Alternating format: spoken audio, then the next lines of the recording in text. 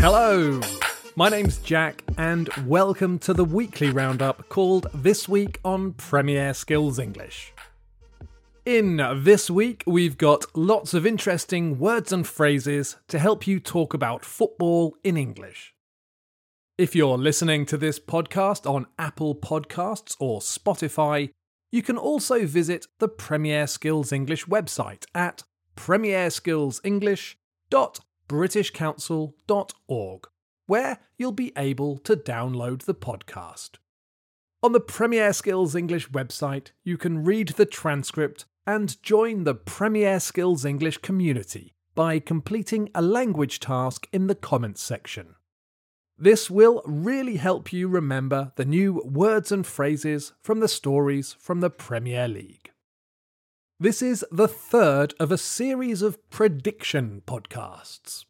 I've made predictions about the teams who are going to struggle to survive and about which team will surprise people the most. And today, I'm going to make a prediction about who is going to be the best player this season.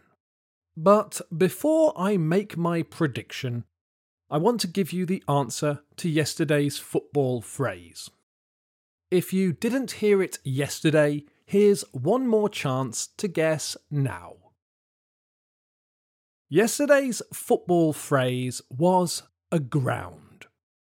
From 2010 to 2020, if you'd gone to watch a match at this ground, you would have seen Kayla the Eagle, who flew around this ground before every match. Do you know which ground I'm describing? Congratulations to Alex from Ukraine, Ahmed Adam from Egypt, Viet Wing Go from Vietnam, Ken from Japan, Hassan from Turkey, and Andre Torre from Brazil. You all worked out that the ground I was looking for was Selhurst Park, home of Crystal Palace. Keep listening till the end of the podcast for a new football phrase. Now it's time for me to make my third prediction.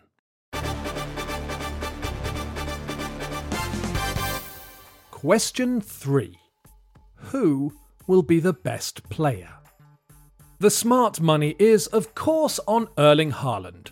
Most pundits see him breaking his own records in his second year in the Premier League.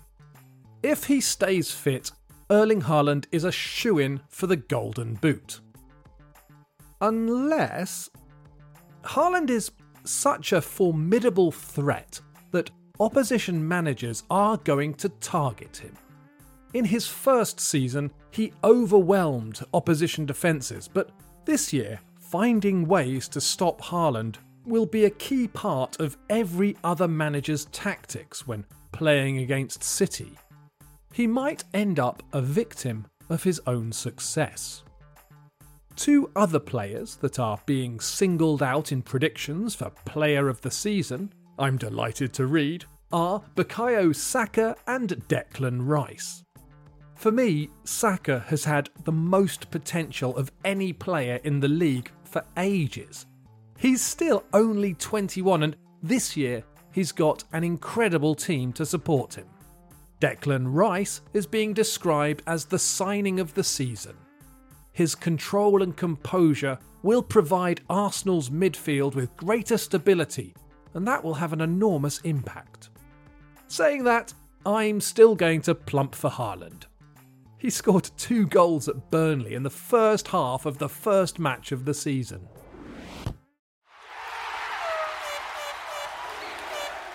The language that I'm going to focus on from this prediction is the smart money, a shoo-in, and might end up.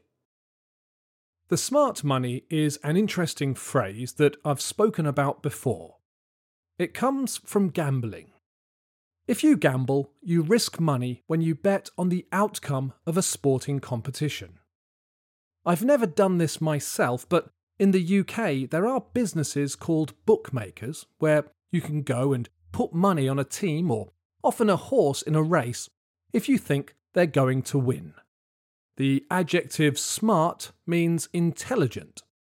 So when people say the smart money is on someone or a team or a result, that means that this is the bet that an intelligent person, or someone who knows a lot about the sport or situation, would make. So when making a prediction, it's a bit like saying, this is a smart prediction, or this is the prediction that experts would make. The next phrase is a shoo-in. This is another strange phrase. I've been using this phrase all my life and never really thought about it. The verb to shoo is spelt S-H-O-O and has nothing to do with the shoes you wear on your feet. To shoo something means to scare something away, usually by saying, shoo. I have no idea why we say this. If you find an animal, perhaps a stray cat has come into your house, in the UK, if you want it to leave, you can walk towards it waving your arms and saying, shoo. Normally we shoo people or animals out of places. But you could shoo someone in. In sports, in the past, if a competitor was shooed in, then they were let win. The other competitors let them win. They shooed them into first place. So the phrase used to be associated with cheating. The shoo-in was a guaranteed win because the other competitors would shoo them in. However, today the phrase has lost the association with cheating and only means a guaranteed win. A shoo-in is the person who everyone knows will win. In sport, this is usually because they're so good, but we also use the phrase for competitive jobs. If lots of people are applying for a job, but one candidate is going to win, that candidate is a shoo-in. The phrasal verb to end up means to be in a situation at the end of an event or series of actions. So, if you're planning a long journey around the UK, you might start in Edinburgh and then travel south to Newcastle, then down to Manchester and then Sheffield and Birmingham, and end up in London. We also use the phrase to make predictions. So, you might warn someone, you'll end up making yourself sick if you eat all of those sweets. My parents used to say things like, you'll end up flipping burgers if you don't work hard at school. In my prediction, I suggested that Haaland might end up a victim of his success.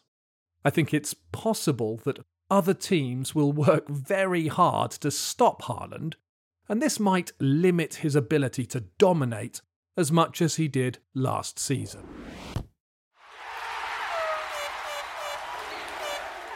Your challenge today is to make your own prediction about who is going to be the best player this season. I'm going to publish another episode tomorrow with my 4th prediction, and then one more. For each episode, I want to read about your predictions, and then at the end of the season, I'll look back and we can see whose predictions were the most accurate.